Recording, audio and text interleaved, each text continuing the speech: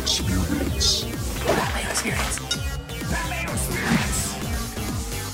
Pat Mayo Experience. Experience. Welcome to the Pat Mayo Experience, presented by DraftKings 2021 NFC West player profiles and team odds from a fantasy perspective. We're going to be digging in to where each of the players on each of these four teams falls in terms of ADP and where we have them ranked going forward. If you missed the AFC East or the NFC East, shame on you, but you can rectify that issue right now. Hit the description. You can find the link to both of those. I did them with Jake Seeley. There'll be more Jake Seeley coming up, just not on this show. I have Elliot Chris from FTNFantasy.com joining me on the line, but I do want to remind everyone to smash the like button to the video. And in the comment section, you tell me who is going to be the number one receiver of all of the players, half-point PPR, let's call it, in the NFC West this year. Is it going to be Robert Woods? Probably not. Is it going to be DeAndre Hopkins? Probably. Is it going to be DK Metcalf? I mean, you could make a compelling case for that if you really wanted to. Maybe Brandon Ayuk is the way that you want to go with this. I don't know. You tell me. What are you guys thinking about the NFC West right now? Also, subscribe to the Pat Mayo Experience audio podcast. Leave a 5-star review while you're up there, and subscribe to Mayo Media Network's YouTube channel, where you'll get a ton of not only football, but all of the sports coverage that you're going to need. Elliot Chris, like I mentioned, from FTNFantasy.com on the line right now. You guys got an early bird package going on, don't you? Yeah, absolutely. We're ramping up for this football season. We got all kinds of new stats that are about to launch here in a couple weeks. We've got it's just $59.99 right now. You know, you can use promo code Mayo, save a little bit extra. You're better at pitching that than I am, but all kinds of stuff. We've got high stakes coaching. We've got tons of tools, league sync, start sit tools, draft guides, all the content you could ever want. Also combined package with DFS and betting as well. You know, we've got a ton of people with high success rate. Our CEO, Kevin Adams, went over 90 units last year, professional DFS players. So we're incredibly excited about this football season, put a ton of time and effort into everything, and could not be more ready for 91 more days to be gone and it be football season. Well, like I said, I'm ramping up full-time fantasy football coverage along with full-time golf coverage because there's a major championship coming up in golf. Then you're going to get football right after that. There's been so much content up on the network right now. Like if you're into the other football, there's a brand new Euro 2020 pick show that's going up every single day on Mayo Media Network. If you want some bets on the day's Euro action, you can find it in 10 minutes or less up on Mayo Media Network in the DFS Mix podcast as well. Let's jump into this. Arizona is going to be the first team that we're going to be talking about from the NFC West. Their over-under for win totals for the year is 8. They're plus 190. That means you have to bet $190, or you have to bet $100 to win $190. Right now at DraftKings Sportsbook to make the playoffs, 6-1 to win the division, 20-1 to win the conference, 40-1 to win the Super Bowl. But the guy that we really need to be talking about here, Elliot, is Kyler Murray. Is this the year he takes the leap and becomes the number one overall player in fantasy football? Or is he just being overdrafted right now because he's currently being drafted as the number 2 quarterback off the boards behind Patrick Mahomes? Yeah, I mean, the biggest thing with Kyler is his health, right? I mean, he averaged 51 yards per game on the ground last year. He's the second most explosive running quarterback in the NFL after Lamar Jackson. And that dual threat ability, the Konami code, right, that everyone likes to call it, is everything. It creates such a nice floor and ceiling combination. We saw before the AC joint strain last season that he basically was looking at 25 plus DraftKings points with a ceiling of 40. A huge thing too for them is the horizontal raid. They call it the air raid, right? But the number of passes they have towards the line of scrimmage, I think Kyler was 7th in all the screen passes last year. They really got a missing piece with Rondell Moore, the rookie receiver there, who 39% of his college production came on passes at or behind the line of scrimmage. So he's kind of been that missing piece. They added AJ Green as well, or kind of, I guess, the ghost of AJ Green, DeAndre Hopkins. I think Kyler, as long as he stays healthy, is absolutely in position to be a top 3 quarterback right there with Lamar Jackson and Patrick Mahomes. So Josh Allen is actually being drafted as the number 2 fantasy quarterback right now in early fantasy football drafts. Kyler number 3. So Kyler's going at pick number 33 overall. That's a lot for me to spend on a quarterback, especially when I just look back, like 10 picks later, you can get Dak Prescott. That still seems a bit too early for a quarterback for me. But Lamar Jackson coming in at pick number 49. You said that the Konami code of the passing, the upside, the rushing touchdowns that go along with it. I mean, I guess Jalen Hurts, you can kind of project as sort of like the minor league version of these guys with the same potential upside, just with far more downside when it comes to entering your fantasy football drafts this year. Do you think you could see yourself drafting a quarterback that highly? And would you just wait the 2 rounds and take Lamar over Kyler instead, since they're pretty close? Yeah, I would. I love Kyler, but not at that ADP. I can't touch that. You look at any form of data and it suggests that waiting on quarterbacks is the right approach, right? And even you look at younger guys coming into the league like Trey Lance and Justin Fields.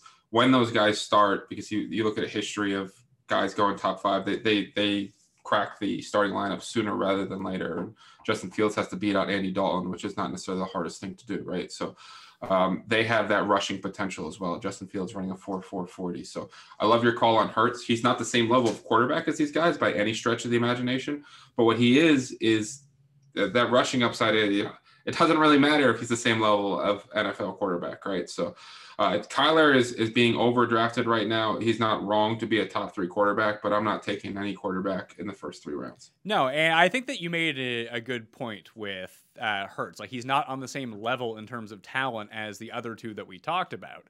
However, that doesn't matter in fantasy. People forget that, like, Tim Tebow was a pretty good fantasy quarterback for like a 9-week stretch because all he did was run. My guy, Tyler Thigpen, led me to a fantasy championship like a decade ago, and he was god-awful, but he ran a bit. He scored some rushing. I think he had a receiving touchdown in the fantasy playoffs at one point. Like, when you just get these guys that are stat accumulators, especially at quarterback on the ground, and they get the valuable 6-point rushing touchdown instead of the 4-point passing touchdown, or the 10-point rushing yard instead of the 25-point, like, it just makes up for a lot of gaps so quickly. And I think you're seeing right now, I mean, there's a lot of uncertainty around Hurts, and we discussed that on the NFC East preview show, but I still think that there's enough people who just want to say, well, he's not good, I'm not going to draft him. It's irrelevant whether he's good or not. I mean, I guess it helps if he's good. He could elevate himself into like top 5 quarterback, top 3 quarterback if all of a sudden he's throwing for 4,000 yards and starting all 17 games. But if he just starts all 17 games, it feels like he would be a top 12 quarterback just based on the style of play that he has, doesn't he? Yeah, absolutely. And he's also built like a running back, right? So they're going to use him near that goal line. And one of the biggest complaints about Jalen Hurts is the fact that he will go through 1 or 2 reads and then look to run. That's fantastic, like you said. And it kind of comes down to basic math, right? You get 40 rushing yards as a quarterback and score a touchdown. That's equivalent to 250 passing yards. It's so hard to compete with. I mean, Tim Tebow had a week where he was like 4 for 24 and 90 passing yards and ended up as a top 12 quarterback that week.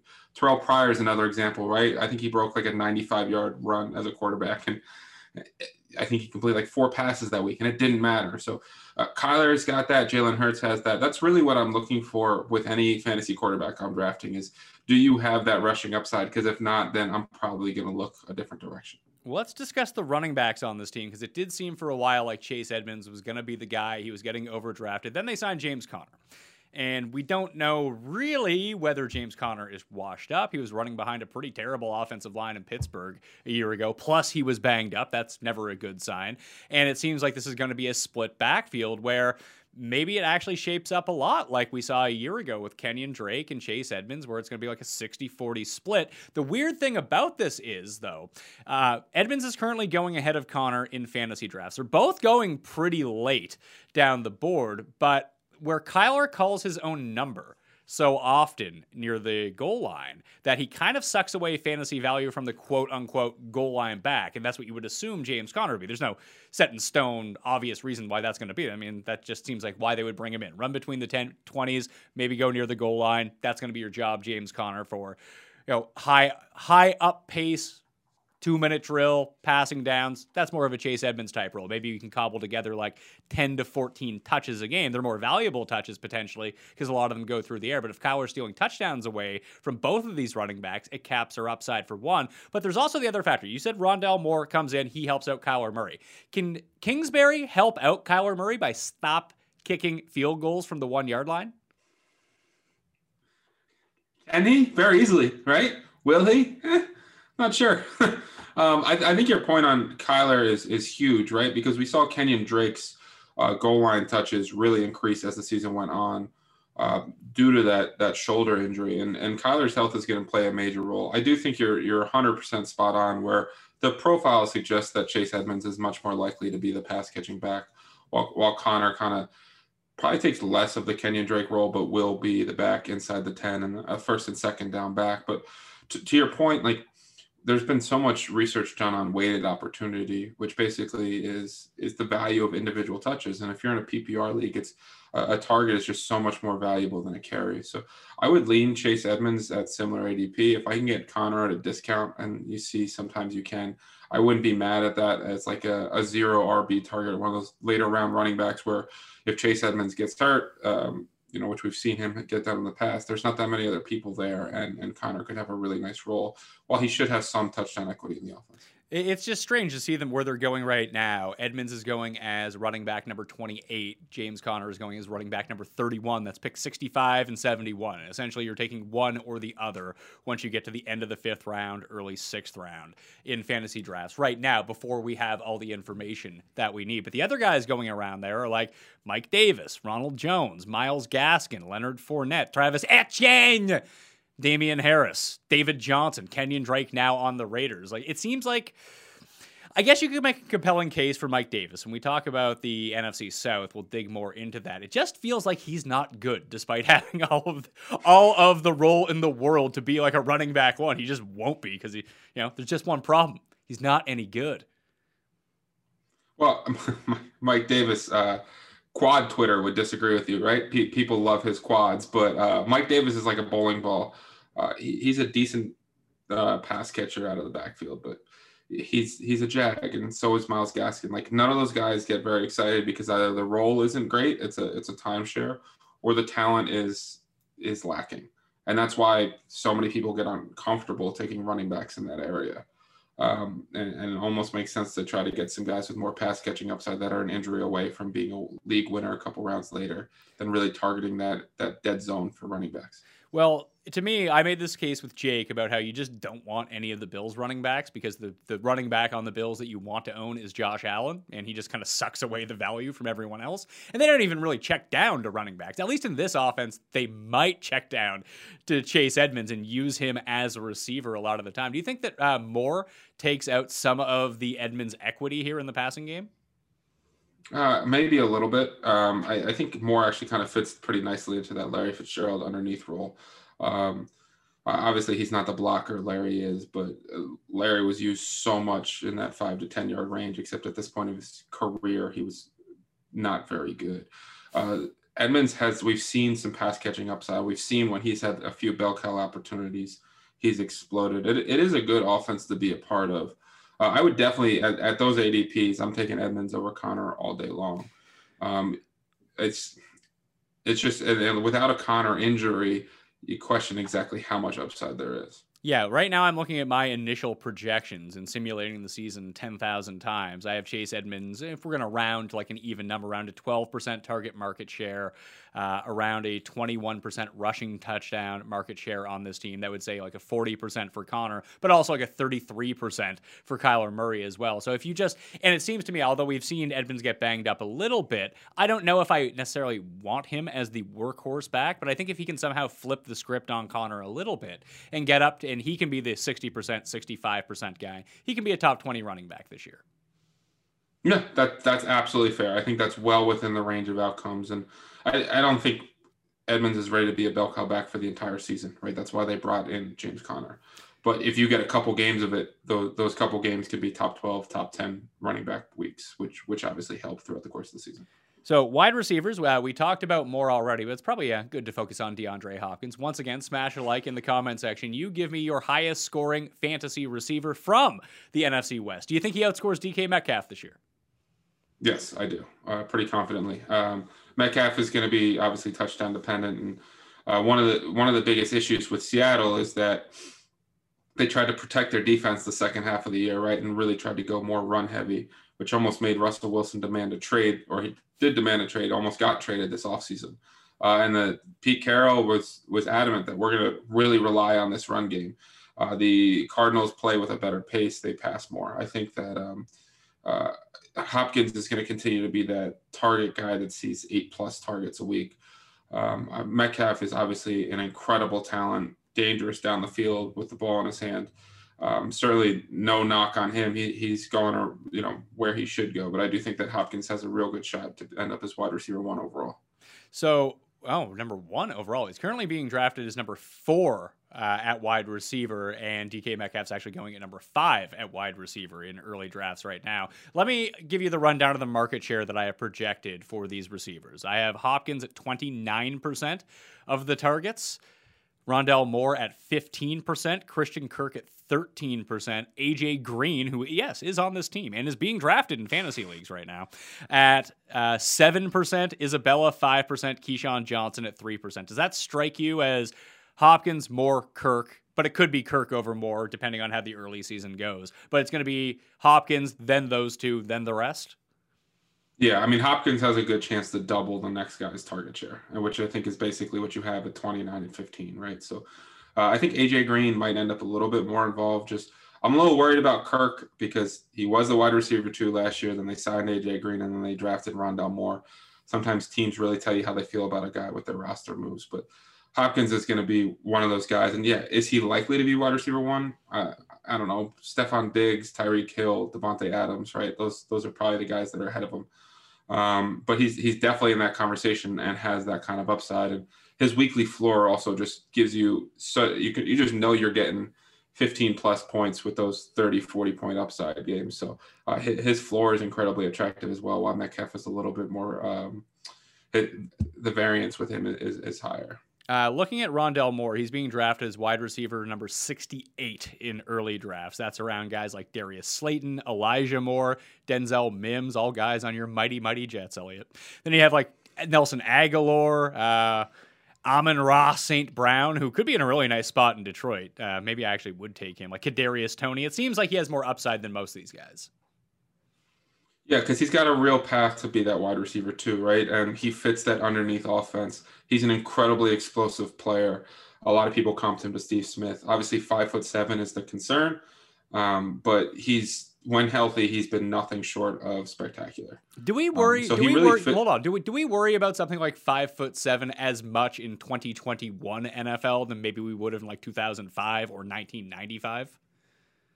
Do we worry or should we worry? It's kind of like the different question, right? I guess, should we worry as much about a tinier player? Yeah, one hit can kind of end you when you're that small, and someone, especially in terms of like concussions, they can be reoccurring after a while, and it's probably a bit easier for someone that small getting hit by someone with so much force so big to cause that. But it just seems like there's so much protection on the offensive players. Now it's football, not obviously everyone cannot be protected, but it does seem like there are fewer headshots, fewer cheap shots, just because people don't want to get fined. People don't want to give up those penalties. That for these smaller type players now seems like the best time ever to be a small guy and play in the NFL.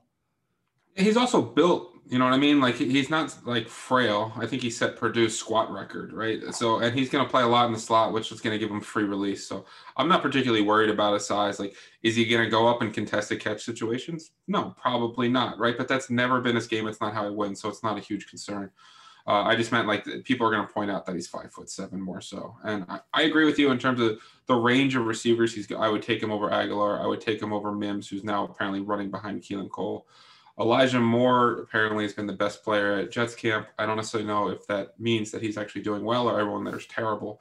But, and he's going to compete with Jamison Crowder for that slot role. I really like Elijah Moore long term. But I think Rondale Moore found a great home. He can fit very nicely. And if he gets that 15% target share and he really carves out that underneath role in the offense, he will, outperform his ADP. Max Williams, that's Max with 2 X's. I mean, just change your fucking name to have 3 X's. Max Williams, if you're going to go with the 2 to go. At least become like, I guess it wouldn't be SEO viable because you would never come up in the XXX search. But either way, it would make for you would sell some more jerseys, put it that way. You have Max Williams, Darnell Daniels, Ian Bunting, no Tarzan Dan Arnold. I guess he was there, last year or 2 years ago, whatever the fuck it was. Do we care about tight ends in this offense, or are they just there to like make us mad when we have DeAndre Hopkins on our team and like, oh, good, Max Williams caught a touchdown. Fantastic news. Yeah, his 2 touchdowns this year on his 12 receptions, right? No, I the only reason that I think Max Williams is worth talking about is your triple X joke, which brings me back to a time where I had to do a movie report in 6th grade, and the movie I chose was Triple X, the Vin Diesel movie. And I sat down to do it, the assignment on the computer, my parents in the kitchen, and I just typed in triplex.com, not thinking, and that was a giant mistake. So I got to share that story on your show, but no, we don't care about Max Williams. All right, let's move on to the Rams, the new look Los Angeles Rams with Triple X Elliott Christ coming at you. Matt Stafford is now the quarterback. Obviously, that feels like an upgrade over Jared Goff. 10.5 is their win total, minus 200 to make the playoffs, plus 190 to win the division, 6-1 to win the NFC, and 13-1 to win the Super Bowl. They are the favorites in this division. Do you think that they should be the favorites in this division? Like, is that upgrade substantial enough? And like we've talked about, even on the win total show, the past 2 years as it pertains to the Rams, like they're pressed up against the cap. That doesn't really seem to matter. They have amazing starters on both sides of the ball, but it feels like they're one of the most susceptible teams. Now, all teams you can kind of say this for, but if they lose starters, like, their depth from starters to next guy up is not good. So they need to get some injury luck throughout the course of the season, which every team needs to if they're going to win the Super Bowl. But it feels like for them, it's especially important. Yeah, I mean, look at that playoff game, right, against the Packers where Aaron Donald wasn't 100% healthy, wasn't himself. And now we went from the best defense in the league to we can't stop a nosebleed. Their depth, like you said, they lost Johnson, the safety, to the Browns, who was a big piece. But Jalen Ramsey is one of the best corners in the league. Aaron Donald's one of the best pass rushers. And on offense, they've got Cam Akers, who really came on at the end of the year. I think Matthew Stafford is a massive upgrade over Jared Goff, who I think is one of the more league average players, if I'm going to be kind, and McVay kind of elevated him. I think they're really interesting on offense in terms of the weapon standpoint, because Robert Woods is one of the league's best route runners. Cooper Kupp's a fantastic slot receiver who's caught over 90 passes in 3 straight years. And they added Deshaun Jackson, who, when he plays the 2 games that year, will add a nice little vertical threat. Van Jefferson came on nicely. Tutu Atwell was a very confusing second-round pick, but they made it. Like, they've really tried to add a lot of dynamic weapons around them, and I think they're going to be able to attack, vertically underneath. They're going to be a difficult team to stop as long as they're healthy. And, Stafford could really take the next step, as this is far and away the best supporting cast I think he's ever had. He's going as QB number 13 right now. That's around one spot behind Ryan Tannehill, one spot ahead of Matt Ryan, who obviously just lost Julio Jones. But we'll see how big of an impact that makes. It's weird when you have... It's not like Stafford can't run, because he does from time to time, but no one is banking on Matthew Stafford rushing stats whatsoever. It's all going to be passing stats. So I'm looking at my first run projections on him, and it basically comes out to 4,800.5 passing yards over 17 games. That's pretty good. That would put him in the realm of like 413 pass attempts, or 633 pass attempts, over 400 completions, and like 323 fantasy points. But that feels not necessarily like a seat, like that's his median projection. Obviously, he could do better than that, but if I already have him projected at around 33 touchdown passes, like how much better is he really going to do than that? Do we think this is a Matt Stafford 5,300 yard 40 touchdown season? Like, it's the right cast to do it, but I just don't know if that's how they want to play. Yeah. And we've seen in history, even with Todd Gurley, his major touchdown seasons, right? I mean, running backs have a huge part of touchdown equity in this offense. They do a fantastic job spreading you out and creating open running lanes for the running back there too. So, and the season you're talking about with Matthew Stafford would legit be like an MVP level season, right? Stafford, I think he's not QB 13 is not a bad price for him. I don't know how much rushing upside he has. And I'm going to be relying on those huge passing games that I would probably look other directions at quarterback. Yeah, I think a good comp for him is like the Matt Ryan MVP season, where he ended up as a top 10 fantasy quarterback, and he was good. You could start him almost every single week, but he didn't sniff like the top scorers that year. Yeah, there's just too many quarterbacks that run now, right? It's not like even 5, 6, 7 years ago there was a few. Now Mahomes offers stuff on the ground. Josh Allen does. Kyler Murray does. Dak Prescott does. Lamar Jackson obviously does. There's just Justin Herbert's adding stuff on the ground, and the new age quarterback, right? Zach Wilson is projected to score multiple rushing touchdowns. Trevor Lawrence is a great athlete. It's just when you don't have that rushing upside, it becomes tougher. I mean, look at a guy like Ryan Fitzpatrick who continues to put up QB1 weeks, and it's because he's so comfortable using his legs.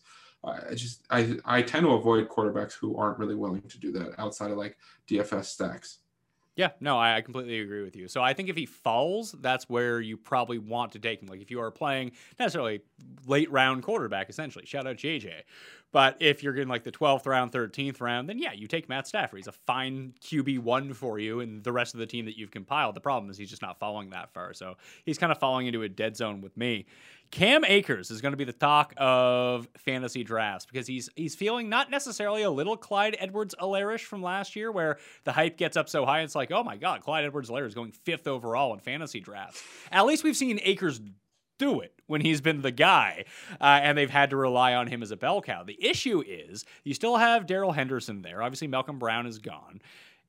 Can we project Cam Akers for over 75% of the market share of rushes? Because if we do, he's probably a top 5 pick in fantasy drafts. Like he might be better than Alvin Kamara. Yeah, I mean, I think we can. We saw it down the stretch, right? And Sean McVay came out and said, we're going to give Cam Akers as much as he can handle. And they showed in that playoff run that that's exactly what they wanted to do. They started using him in the passing game. And I don't think they like Darrell Henderson very much. I mean, the reason you might draft him in fantasy is because if something does happen to Cam Akers and he misses time, it's just Darrell Henderson, because you mentioned Malcolm Brown's down in Miami now. So I think Akers is every bit worth that late first round running back, and he may end up challenging as a top 7 pick, right? Potentially passing a guy like Jonathan Taylor. So I'm big on Cam Akers in that 8 to 12 range. So the way that I ran the median projections, I have Cam Akers at a 64% of the rushing share in this offense. And if we think that he gets higher than that and he can dominate the goal line, like I mentioned Kamara for a very specific reason, that I have him projected in half-point PPR at 363 fantasy points for the year. Cam Akers, just 300, because it's not showing him as a gigantic workhorse running back like he is the other way. Like even when I look at his receiving game stats, like that's good for almost 1,200 yards and 11 touchdowns over 17 games. But when you look at the receptions, 58 targets, 45 receptions, that's really good and everything. But do you think that he could beat like the 46 receptions? Could he break 50, challenge 60 if he's on the field that often? I think he could.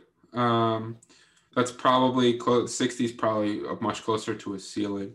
I really think that you've seen historically the Rams with Sean McVay. I think their running backs are averaging like 18 touchdowns a season. So if he does dominate that, he could end up being the league leader in touchdowns scored this year from the running back position. It's probably going to end up being Derrick Henry, but regardless, I just think he's got that type of ceiling. I have him closer projected to about 72, 73% of the market share. So like that 8% really is the difference between him being a second-round pick and a first-round pick. Yeah, and him with that touchdown upside, like if he can monopolize the goal line work on the Rams and they do turn back into a run-heavy team and continue that near the goal line, and all of a sudden he spikes for like a 17, 18 rushing touchdown season, then all of a sudden he's like a top 3 fantasy running back.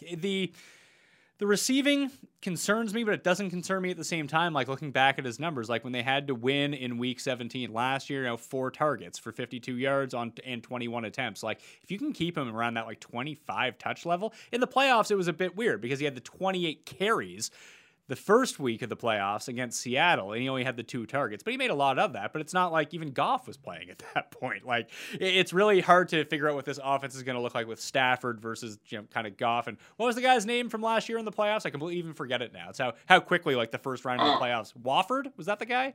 Yes, yeah, I think it was where Jared Goff had the hand injury, right, and wasn't able to start against Seattle, and they got up, and it was just basically the Cam Akers show. You see he's an incredibly explosive athlete, and I have to imagine they want to get him in space. I think he actually has the talent to do it. But you're right, like the end game stretch, like they also wanted to give up on Jared Goff. They might have a lot more confidence in Matt Stafford, right? So it's definitely a bit of a projection. But I think one of the things that's great that I always try to make sure when I'm drafting a guy is like, am I drafting him at his ceiling? So if I draft him at the end of round 1 and we're saying if he gets that touchdown role, he could be a top 3 running back. That means there's still ceiling there.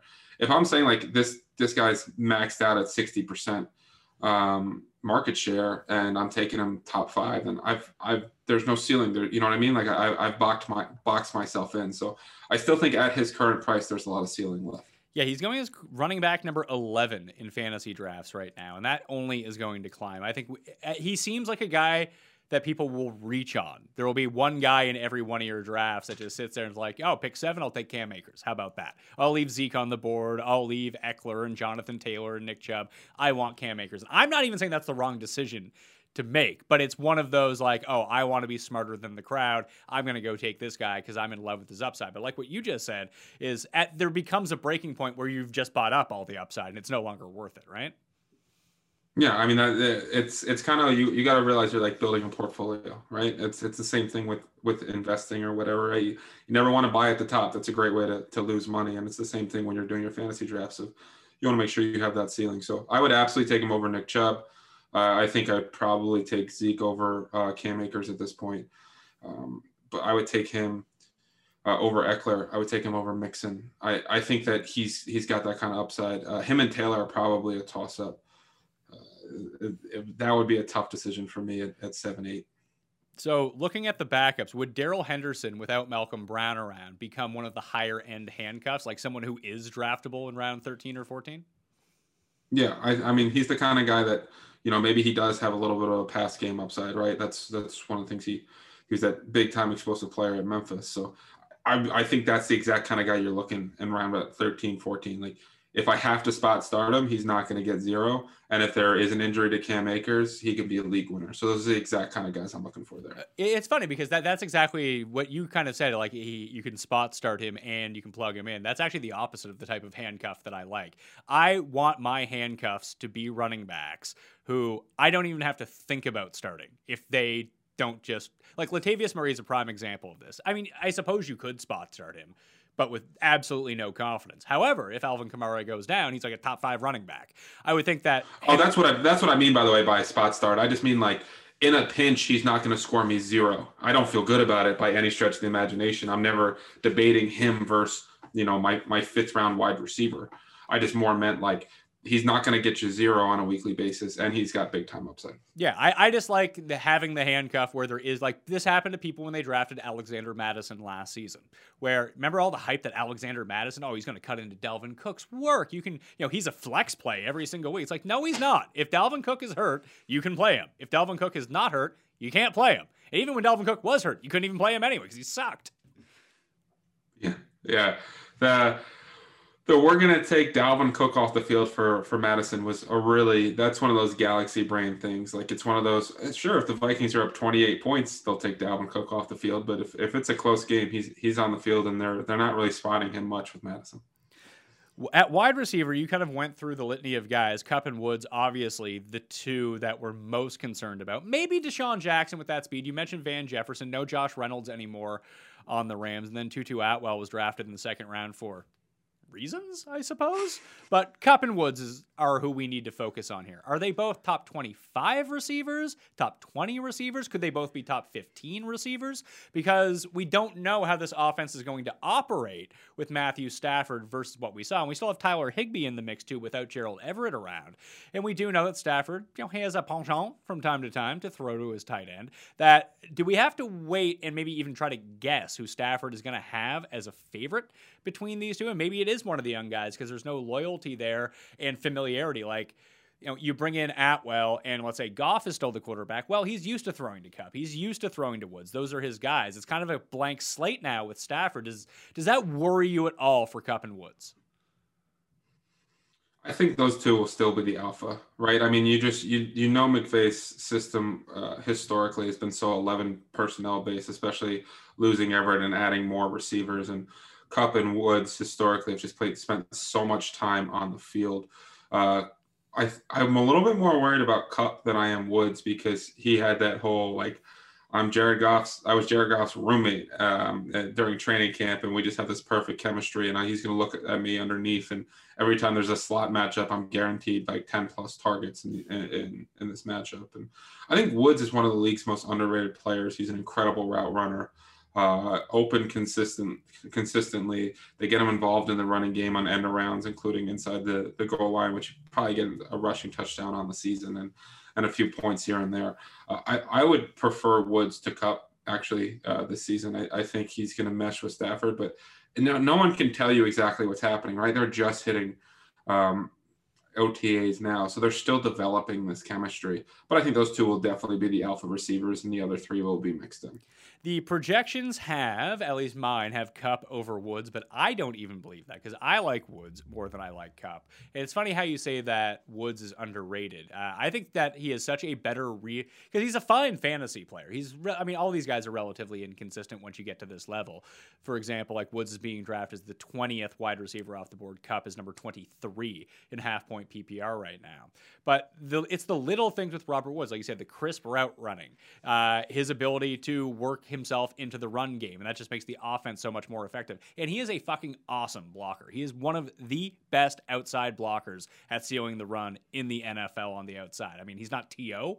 when it comes down to it, but he's one of the best that we currently have. And that stuff is just not going to show up on the fantasy sheet, and sometimes that might actually take away from his target share because, if you're blocking on 3 consecutive, they don't really ask Cooper Kupp to do a ton of blocking. With Woods, they actually ask him to seal either the outside or try to seal the edge. Like when you see Henderson coming in the game, like Henderson is so fast once he turns the corner near the sidelines, and it's almost always running to Woods' side. He is exerting maximum effort on that. So it's little things like that that can take away from some of the upside that a receiver has. But I think I'm with you. I would much rather have Robert Woods in this spot than Cooper Kupp. Would you go with anyone else down here? Like, is it worth a shot to take on Deshaun Jackson? Would you think about Atwell? Just like they spent all this draft capital on him. Why not? I would not think about Atwell. I mean, we're talking about right now likely being wide receiver 5 on this team. No, thank you. I mentioned I'm not concerned about Moore being 5'7". I am concerned about Tutu Atwell, being in Floyd Mayweather's weight class. I think that, and no, I don't want to see them fight, and I won't pay $50 for it. But I think that Deshaun Jackson with Matthew Stafford's deep ball and ability to get vertical, like if he's going to have a couple weeks at the beginning of the season where he's healthy, and we've seen him have those monster games. That's probably more the way I'd be interested in, like a DFS matchup with him healthy. And Van Jefferson came on a little bit at the end of the year as well, and they spent draft capital on him. So Tyler Higbee would probably be the third option in this offense that I have the most interest in, because after that, you got your top 3 with Kelsey, Waller, and Kittle, and then you've got the next range with the Pitts, Hockenson, and Andrews. I think Tyler Higbee has got some interest there. I'm with you when it comes to Higbee with Gerald Everett gone. I don't want to get too sucked in, but right now he's going as tight end number 18 off the draft board. Like, he'd be a fringe, like, after that class that you mentioned, like, I feel like he's right there with Noah Fant and Hunter Henry, Mike Gesicki, and he might even be better than those guys. Yeah, we've seen him have monster performances, right? If you look at his splits without Gerald Everett, he's absolutely a tight end 1.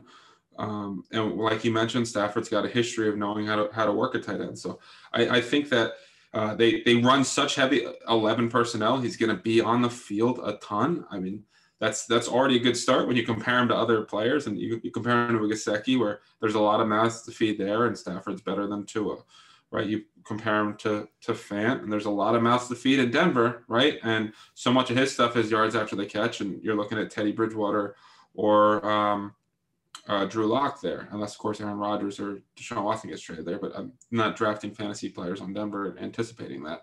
I think Higbee at tight end 18 is an absolute steal. Yeah, I'm with you.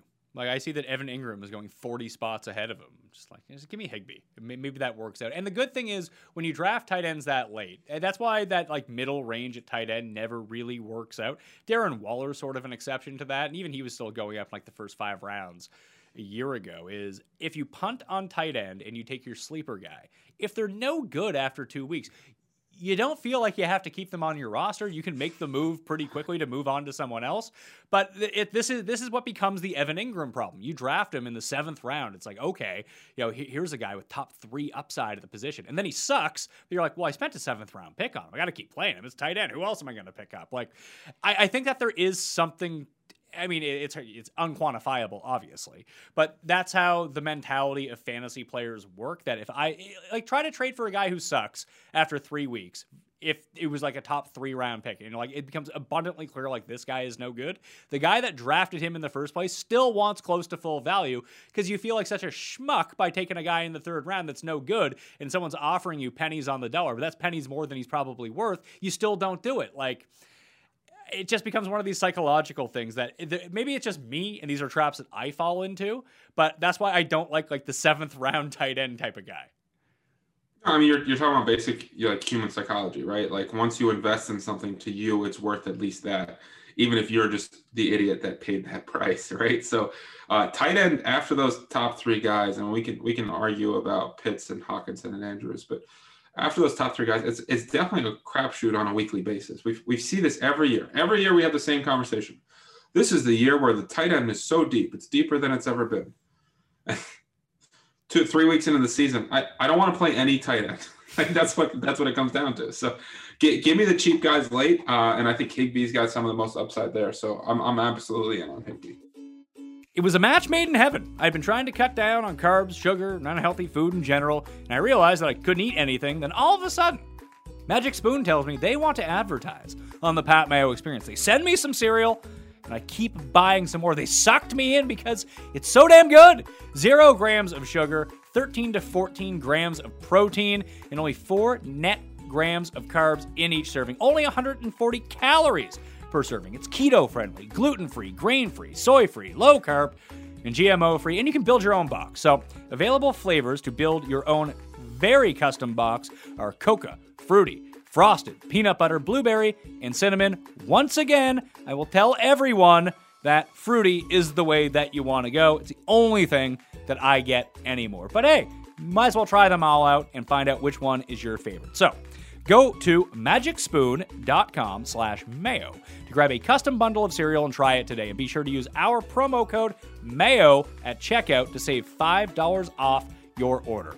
And Magic Spoon's so confident in their product, it's backed with a 100% happiness guarantee. So if you don't like it for any reason, they'll refund your money, no questions asked.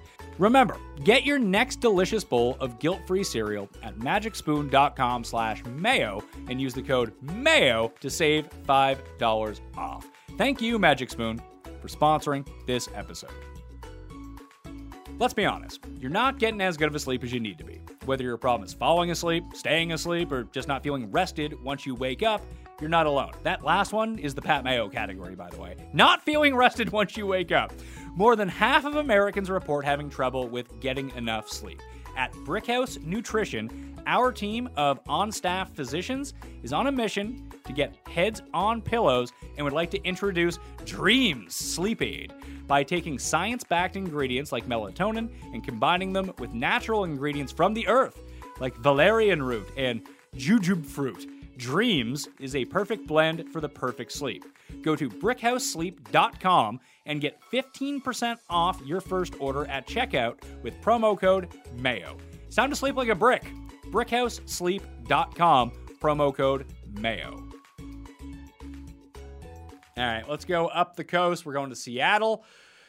Maybe they'll let Russ cook for the entire season. Who knows? Because that was just glorious fantasy-wise for the first 7 weeks last year. Their over-under is 9.5, minus 125 to make the playoffs, plus 275 to win this division, 12-1 to win the conference, 25-1 to win the Super Bowls.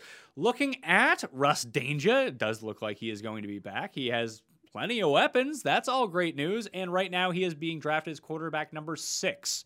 Off the board, number 47 overall. So Dak, Lamar, Russell Wilson, Justin Herbert, and Aaron Rodgers are all clumped into this little mini tier of quarterbacks. So you have Mahomes, Allen, Kyler, then those 5 guys, then everyone else. That's how they're currently being drafted. I still think that's a pretty price to pay a top 50 pick on Russell Wilson. Yeah, I mean, this comes down to assumption of rational coaching, right? Like if Russell was going to be that first half of the year guy and they were going to let him air it out, we could definitely have a conversation. But they tried to protect their defense, which was giving up historical numbers to the opponents, and they did it by leaning on the run game and making Russ go back to 28 pass attempts a game instead of 40. And that really cuts your upside. And we've seen Russ be such a high floor player because his efficiency is off the charts, right? But last year also with that volume, he had efficiency that was it was not sustainable throwing 4 or 5 touchdowns a game. And once some of those red zone numbers dropped a little bit, we saw kind of him come back down to earth a little bit. And then once they switched the game plan up, he wasn't the same quarterback. So if you're going to draft Russell Wilson that high, you really have to believe that Pete Carroll's lying and that they're going to go back to that first 7-8 games of the season. And, throughout Pete Carroll's career, he's never really done that. I do really like Seattle to make the playoffs at -125. They've only ever not made it once in Russell Wilson's career, and they still went 9-7 that year and finished 7th in the NFC. And of course, now 7 teams make the playoffs. So they played a tough conference. They do get the Texans and Jaguars and Bengals on the schedule as well, 3 of the worst teams in the NFL. So I think that there's definitely going to be some up weeks for this offense, but I'm not buying in Russell at that price tag. Well, the biggest thing, too, is I guess you can play this one of 2 ways because the Rams projected to have a pretty good offense and defense. Don't really know about the Cardinals' defense. Maybe it's average, but the offense projects to be pretty good.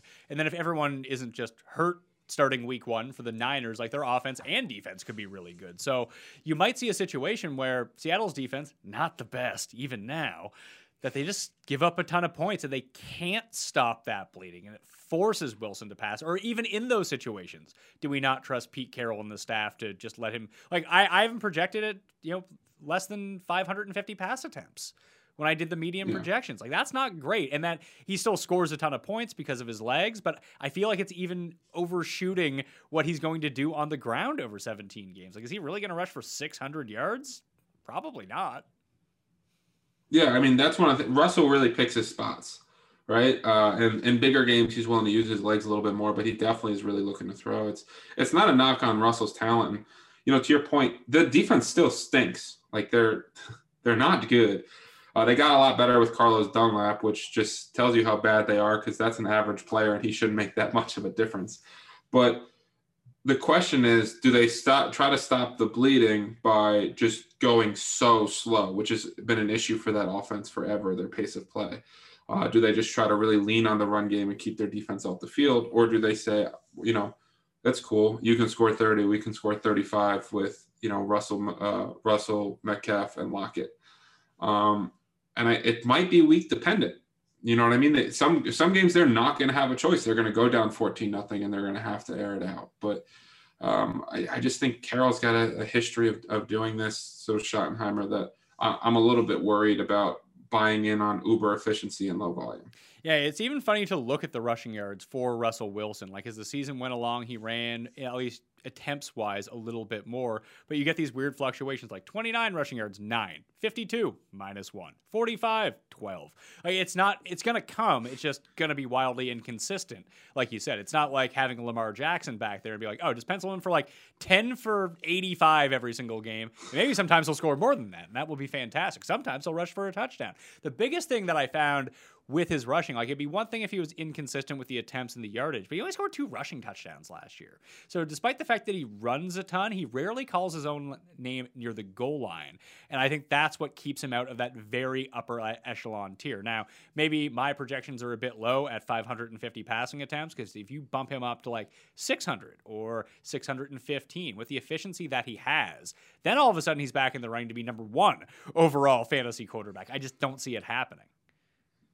Yeah, I mean that if you're all in that Russell Wilson is going to have the volume, draft him there. If you have any concerns, and you and I both have concerns, I think you let someone else take that gamble.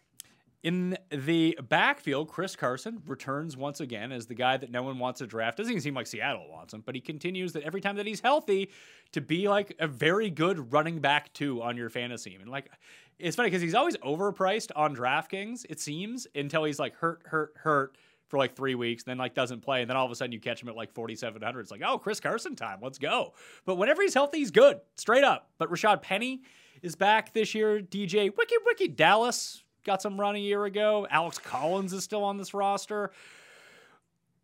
He's being drafted as running back number 20 right now. And I think that's sort of the issue. Like, I think he could finish as running back number 20. That's fine. I don't know if I want to spend pick number 35 on Chris Carson is the problem. Well, I guess the issue, too, is you run out of running backs real quick when you do those drafts, right? And he's kind of got that workhorse upside. They will give him 3 to 4 targets a game. He is the goal line back. DJ Dallas and Alex Collins are, other than, give you the ability to do an amazing DJ thing, are not really NFL players I worry about at all. And Rashad Penny, we're going into year 4 now. I just don't care. Carson's whole thing is health, because when he's healthy, he's also a great weekly DraftKings play, right? A guy that gets you the 16 to 24 points. So I actually think that RB20 is a really good price tag for him. And end of round 3, early round 4 is a price that I'm willing to pay on Chris Carson. Doesn't that seem like, we talked about the dead range of tight ends, like round 6 through 10, where like the quote unquote safe third tier tight end is, like, it just doesn't pay off. It does feel like end of round 3 through like round 7 at running back, like maybe you'll find a gem in there, but more than likely there's a reason that these guys aren't considered upper echelon to begin with, and you're better off just waiting to like round 10 and taking guys on the back end of perceived split situations who actually just win the job, backups, guys who might be starters in week 4, rather than taking like this type of player. Like, this is the David Johnson range from last year. Yeah, I wasn't in on David Johnson. I think Carson's probably one of the last running backs that I have real interest in, but typically I try to leave. I don't want to have the heart and soul of my running back roster be constructed in the 3rd through 7th. I'm more than happy to get 1 to 2 real studs early on, load up on wide receivers and tight ends, and come back for what's ever left over at running back and let everyone else deal with those headaches. All right. Penny, running back number 59. Is that worth a late round flyer just to see if he's healthy this season? Then all of a sudden, maybe he can chip away when Carson inevitably goes down. Yeah, I mean, I think you're talking about a guy that's not going to play much unless Carson gets hurt, right? So that's why you would be drafting him, though. Like we talked about Henderson a little bit earlier. He's legit just a handcuff. Yeah, that's what he is. Who do you think would be a better handcuff, though, Henderson or Penny? Henderson. Okay. I think that the Seahawks would still mix in some of those other guys. Why? If we go, I think Henderson would be a bell cow. Yeah. Sorry. If we go to wide receiver, obviously you have Metcalf, you have Lockett. Where does Lockett rank? Obviously, like I said, the DK Metcalf's going to be like a top 5 wide receiver when it comes down to drafting. Deserves to be there. Where do you put Lockett? Do we look at his inconsistency last year as something of an aberration? Does he work himself back into a top 15 guy? Because that's where he was when Russ was throwing all the time. So I guess if you were to pair one with Russ and try to make it feasible for yourself, it would probably be Lockett just based on ADP instead of having to spend all that draft capital on DK Metcalf as like a late 1st round, early 2nd round pick, right? Yeah, the hardest part with Lockett is that like inconsistency is his issue because volume is the Seahawks offense issue, right? So like when he sees 8 or more targets, he's like a top 5 wide receiver. Fantasy performances in the NFL, but like it's so sporadic when he actually gets those opportunities, which is why he started last year so hot, because they were throwing so many pass attempts. So that's my biggest issue with Lockett, is that there's so many like 8, 10, 12, 47, then 8, 10, 4. You know what I mean? Like that tends to be my biggest concern with Tyler Lockett, is the consistency on a week-to-week basis in redraft. So when we look at where he's going ADP-wise, wide receiver number 17, pick number 54, that's one receiver ahead of CeeDee Lamb, ahead of Robert Woods and Kenny Golladay and Cooper Kupp. That's sort of the range, and just behind like Allen Robinson, Mike Evans, Julio Jones, Amari Cooper. So is he coasting on these big gains when people just go back and look at his stats last season? It's like, oh, really good season for Tyler Lockett. But it was really like 4 really good weeks, which you can probably bank on, but that's not the type of guy you want. He's probably going to win you 4 games. Yeah. He's probably going to win you 4 games throughout the course of the season. He might also lose you 4 games. I don't know. When you name those guys, like I would rather have Robert Woods. I'd rather have CeeDee Lamb. I'd rather have Allen Robinson. I'd rather have Mike Evans. I'd rather have Julio Jones. It's tough for me to say that he's the right guy there without having any faith in the volume of this offense. Dwayne Eskridge comes in. Do we expect him to have much of a role here? No. I understand they spent some draft capital on him, but to me, it's going to mostly be Lockett and Metcalf, some targets to Carson. You'll get a little bit of Gerald Everett in there mixed in with the Will Dissleys and everybody else's. But I just if we're saying that Russ is going to throw 550 times in the year, there's not much upside for Eskridge. Well, here's what I have for Eskridge right now: a 12% market share of the targets. That would translate with the Russell projections into 40 receptions for 590 yards over 17 games. So worthless. Yeah. I mean, I think he's going to end up a little bit lower than that. Okay. But I mean, listen, if he has 600 yards and 4 touchdowns, he's going to have a couple startable weeks. Is there a path or a scenario where Lockett or Metcalf goes down? Would Eskridge be the guy you think that takes that role, and then he sees a huge bump up? Yeah, especially with Moore leaving, right? That was a big guy that Seattle used. So if one of those guys goes down, he could definitely be in play, because now you're talking about as a top 2 receiver for Wilson, assuming that he makes that transition to the NFL, right? Because he's an older prospect out of. That's the thing. Like, it could be Freddie Swaim on this team, who we've actually seen not necessarily be useful fantasy-wise, but who's at least ingrained into this offense, knows the offense. And it's very clear that Russell Wilson doesn't mind throwing to him. Right. Like, you're almost making a bit of an assumption saying that he will be the wide receiver 3 as, an older prospect from Western Michigan. We've seen that kind of guy flame out a lot too. So I think they overdrafted him. I know a lot of analytical people think they overdrafted him too. So he's just one of those guys where, sometimes I let people just be other people's headaches, and I'm not going to end up with much Eskridge at all this year. Is Gerald Everett now on the team worth anything fantasy-wise, or does Will Disley still being there it's a snake eating its own tail? Like, you're never going to know which weeks to start Everett and which weeks not to start Everett? Or is Everett good enough that this is why they brought him in? He is a viable part of this passing game.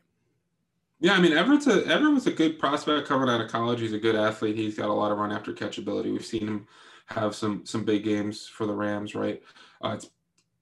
Higbee is definitely better than Disley.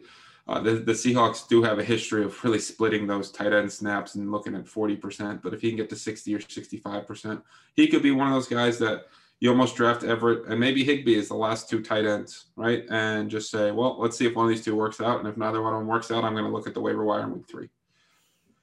San Francisco, probably one of the most difficult teams to cap from a fantasy perspective this year. 10.5 wins, minus 177 to make the playoffs, 2-1 to win the division, 6.5 to 1 to win the conference, 14 to 1 to win the Super Bowl. They are expected to be good. They were bad last year, mainly due to health reasons, but it all starts at the top. You have Trey Lance, who they just drafted. They are returning Jimmy Garoppolo. How long until Trey Lance starts for this team? Not long. I mean, it was really interesting. The day after the first round, they asked Todd McShay and they asked Daniel Jeremiah, other than Zach Wilson and Trevor Lawrence, which quarterback do you think is most likely to start week 1? And they both said Trey Lance. Now, I know that Jimmy G is the presumed starter right now, but if there's a preseason this year, Lance is clearly the more dynamic player. Shanahan has a history of a rookie quarterback in Robert Griffin with that athletic upside that he was able to kind of groom. And, that rushing ability is a huge aspect to that offense. They've got so many playmakers in George Kittle and Deebo Samuel and Brandon Ayuk who are just dynamic after the run after the catch that I think Lance could end up starting real early. We also haven't seen a top 5 quarterback not start that season, I think, like, in forever. So I think it's just a matter of time before Lance starts. And once Lance starts, he could be one of those sneaky late round quarterbacks because of his athletic upside with all those weapons where he could become extremely fantasy viable. Do we think that the skill position players in this offense are better if Lance or Jimmy G is starting? I think Jimmy G is just a dude. I think Lance has a lot more upside. But at the same time, they might try to protect Lance more and he might run more. And the passing volume has always been an issue in this offense in general, right? Like, it blew my mind when I was looking the other day and realized that George Kittle had never scored more than 5 touchdowns in a season. Ayuk and Samuel are obviously they're 2 incredibly dynamic players, but the question is, what's the pass volume? What's the pace of play of this offense? Does the defense, get healthy with Nick Bosa back? And, are they going to become a more run-oriented team? And then is it Mostert? Is it Sermon? Does Wayne Goldman take the goal line opportunities, right? Like you said, this is one of the more difficult teams to cap because there's so much uncertainty. The play volume's not great. The defense is really good. And it's probably going to be a weekly headache in terms of the game script, but there's just so much talent on this team. Trey Lance is currently being drafted as quarterback number 24 off the board. Basically, Jimmy G is not going, so either it's they think that Trey Lance is going to start, or even if Jimmy G does start, it's not going to be for long, then Trey Lance will eventually be the quarterback. What sort of upside do you think that he has? Let's say he starts from week 1. He's being drafted just after Derek Carr and just ahead of Taysom Hill at the moment. Like, with his rushing ability, he could be a top 10 quarterback, couldn't he? Or will they just not run enough plays? No, I mean, I think Jalen Hurts is kind of what you would say his ceiling was in his rookie year. So a top 10 quarterback, that rushing upside. Again, anytime you have that kind of rushing upside, rushing volume, you could see a top 10 quarterback season. So I think that's definitely within the range of outcomes if he plays all 17 games. Running backs. Now this is tough, especially if Lance is starting. Maybe he galvanizes some of the rushing attempts to himself, some of the goal line work, because that leaves us with Mostert, Trey Sherman. I mean, Juszczyk is going to end up getting like 4 touchdowns somehow and just take it away from the other ones. Jeff Wilson will eventually come back from injury, and Lord knows that he'll end up scoring 8 touchdowns this year somehow. You mentioned Gallman. JaMycal Hasty is still on this roster. Obviously you can draft these guys. Which one do you want to draft for the price? Like, you just say, you know what, give me the cheapest one, and hopefully that works out. Yeah, I mean, I've seen that Sermon has passed Mostert in a lot of different formats, and I can't get on board with that. I mean, 2 years ago, Mostert was the number 1 player in yards per touch in all of football. He's got that dynamic ability, and people are going to point to Sermon doing so well in that zone scheme in college, but we've seen Mostert be extremely efficient on 8 to 10 touches. So with this being a split backfield, give me the most efficient player at a little bit of a cheaper price tag. I think as long as Mostert stays healthy, and obviously he's already battling a slight knee ailment, but that's not considered to be anything serious. I think he's going to end up leading the team in fantasy points. Well, and maybe in your Galaxy Brain leagues that Sermon's going ahead of Mostert. In regular leagues with regular people, why don't you get out with the people a little bit more, Elliot? Mostert's going as running back number 25. Sermon's going at number 50. Okay, well, in the Galaxy Brain leagues, I see that people are Galaxy Braining it. At 25 running back discount, I'd probably rather Sermon. Yeah, I think that's, but I think that kind of goes to the point of who is going to be the cheap guy in this offense, in this backfield. Like, investing a lot of draft capital into a guy with a real fuzzy position where, yeah, maybe he'll get 8 carries today. Maybe he'll get 17. Who knows? For a high-end price, not great. Like, he'd be essentially like a swing 4th, swing 5th round pick now for Mostert. Now, he could pay that off for sure, but the week-to-week consistency won't be there. Spending a 10th round pick on Sermon, or even going down the board a little bit if Jeff Wilson can work himself back into it, and one of these guys gets hurt, a lot like what happened last year, and then all of a sudden that Wilson is thrust in, he's a last round pick. You're not forced to play these guys, but if they find themselves into a position where they play themselves into the starter where you can trust them, well, you were never having to rely on them anyway. It just makes your team stronger overall, rather than spending the extra draft capital, and then all of a sudden you have to have these guys be good for your fantasy team, and they're just not, so your fantasy team sucks. So that would be the wait on the ADPs and see how this shakes out. You could be right, though. It's like, as we go a month from now and reports come out of camp, Sermon could pass Mostert in terms of the ADP. That's just not what I've been seeing so far.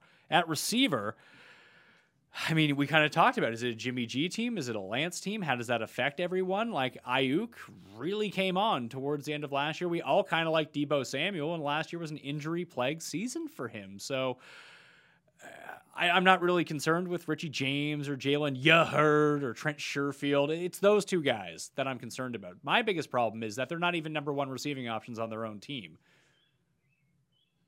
Yeah, I mean, this is one of those amazing NFL teams and fantasy nightmares, right? And good Lord, when you have to write this team up for showdown, is it a nightmare every time?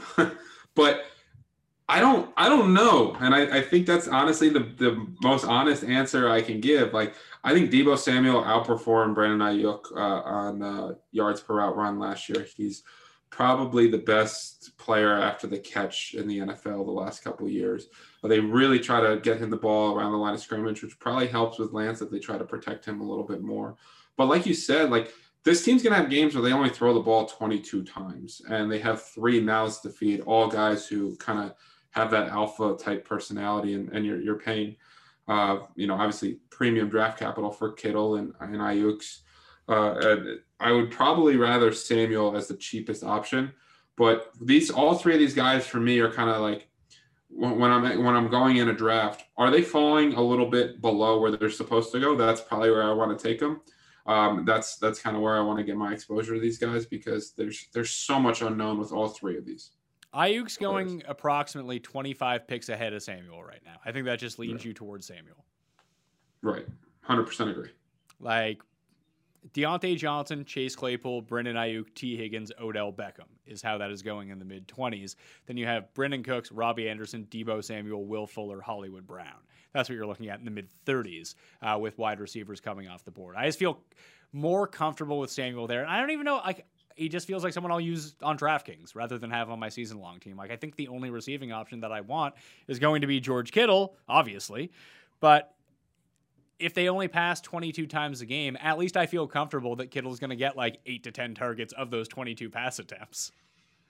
Yeah, when Kittle leaves the field because he's hurt, man, he's a warrior, right? Like he broke his foot and tried to keep playing last year, and the doctors are like, "You're going to be out 8 weeks." He's like, "I'll see you in 2." That dude is a monster. I would take him after Waller. Obviously, Kelsey is tight end 1. But I definitely think getting one of those top 3 tight ends can play a major advantage in drafts because you have a tight end that you can rely on and can put up wide receiver 1 type numbers while your opponent is probably picking between Gerald Everett and Tyler Higbee. I think that the actual draft capital and the value of tight end is you would really take Waller. You would take Waller ahead of George Kittle? I would take Waller ahead of George Kittle because I feel like he's a guy that's going to lead the tight ends outside of. Travis Kelce's kind of like his own person, but we saw last year, right? He was at the top in target share, air yards. I think the way they brought in Henry Ruggs to kind of take the top off of the defense and give Darren Waller that those underneath routes was huge for him because he's so dynamic after the catch. He's such an elite athlete. I just think that the Raiders' play volume will be higher too. Their defense is worse. They're going to have to throw the ball more. I would take Waller over Kittle. It's funny. I'm looking at the projections right now, the median projections for the year that I ran. I didn't even notice this. Darren Waller is projected for 30 more fantasy points than George Kittle. I mean, I like your projections and I like my opinion, so that makes sense. And I'm just trying to see what the discount is between the two. Obviously, Kittle is going ahead of him in fantasy drafts. Kittle is going at pick number 22, and Waller is going at pick number 26. All right, they're both going in the end of the second round, beginning of the third round is where you're getting them, whereas Kelsey is going at the back end of the first round. What do you think is the better value there? Is it Waller at the very end of the second, beginning of the third, or is it Kelsey at the end of the first? This is a cop-out answer, but yes. Like if my answer is basically like it's always Travis Kelce for me at the end of the first round. I think he's a cheat code.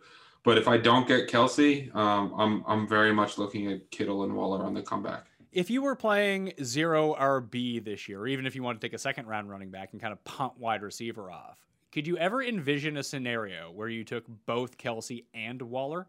And that way you box everyone out of tight end. And the theory behind it being that you have the best tight end by far. So you're going to outscore everyone there every week anyway. And then you make the position even thinner by taking 2 of the only good 3 tight ends. Yeah, the question is like, are you hurting yourself more than you're hurting your league in terms of upside? Because you're only going to play one opponent, right? So not everyone else is going to be hurt as much that week. So theoretically, what you could do is draft Kelsey, Cam Akers, Darren Waller, let's say, with your first 3 picks. Would you hate that team? No, I would not hate that team. Because that's the thing about Kelsey and Wallers. They both have opportunities to be top 10 scoring wide receivers, right? I mean, Kelsey was there in the running for leading the league in receiving yards last year. He's just such a cheat code. Because at that point, you could still build, like, if with Cam Akers as a solid number 1, although he's not being drafted that way, you could still have basically your pick between Mike Evans, Allen Robinson, and Terry McLaurin as your wide receiver 1. Then you could draft, you could probably draft Kenny Golladay, Tyler Lockett, who we've talked about, CeeDee Lamb, DJ Moore, like that realm, and Cooper Kupp, that realm of receiver as your wide receiver 2, if that's how you wanted to play it out. Or you could take, your Mosterts of the world. I probably wouldn't want to do that. And then you could even look, DJ Chark, your boy David Johnson going at pick number 77. Like, there's a way that you can piece that together where it doesn't kill you. And I guess it depends on who you're drafting with. Like if it's a super sharp league, it's a theory that I always wanted to try out. And I tried to do it last year with Kelsey and Kittle. It just never really worked out that way that I could get them all on the same team because Kelsey started going too high that you couldn't snag them as a back-to-back in 2 and 3 after getting a running back in round 1. But I'd just be very curious if that strategy was viable or not. I definitely think it is viable. I think your point about depends on your league and your league mates and how sharp they are and everything. That makes a ton of sense. And it helps that wide receiver is the deepest position, right? Because now we've moved from the 2 receiver sets to the 3 receiver sets to the 4 receiver sets that the ball gets spread out so much and there's so much passing volume that there's so many fantasy viable receivers every week, right? So you can definitely load up. I mean, Terry McLaurin is going to be a beast. Allen Robinson is going to be a beast. DJ Moore is one of my favorite players if they stop missing him in the end zone every single week, right? Like I think that the more you lay it out, especially in a lot of these redraft leagues, you can get an advantage and really just load up on wide receivers. I think if you're going to do that, I'm going to do it as 2 tight ends and a running back, not 2 tight ends and a receiver. All right, that will do it on the Pat Mayo Experience. I want to thank Elliot Chris from FTN Fantasy, FTN Daily, and FTNBets.com for joining me on the line. Once again, if you go to any of those sites, especially FTNBets.com, and use code Mayo, you get yourself a discount over there right now. And also check out the AFC East preview, the NFC East preview. We're going to have more and more previews, in fact, one for every division. Shockingly enough. So smash the like button of the episode. Once again, sub to Mayo Media Network. And in the comment section, please, you tell me who the highest scoring wide receiver is going to be in the NFC West this season. Thank you all for watching. I'm Pat Mayo. I'll see you next time. Pat Mayo Experience! Experience!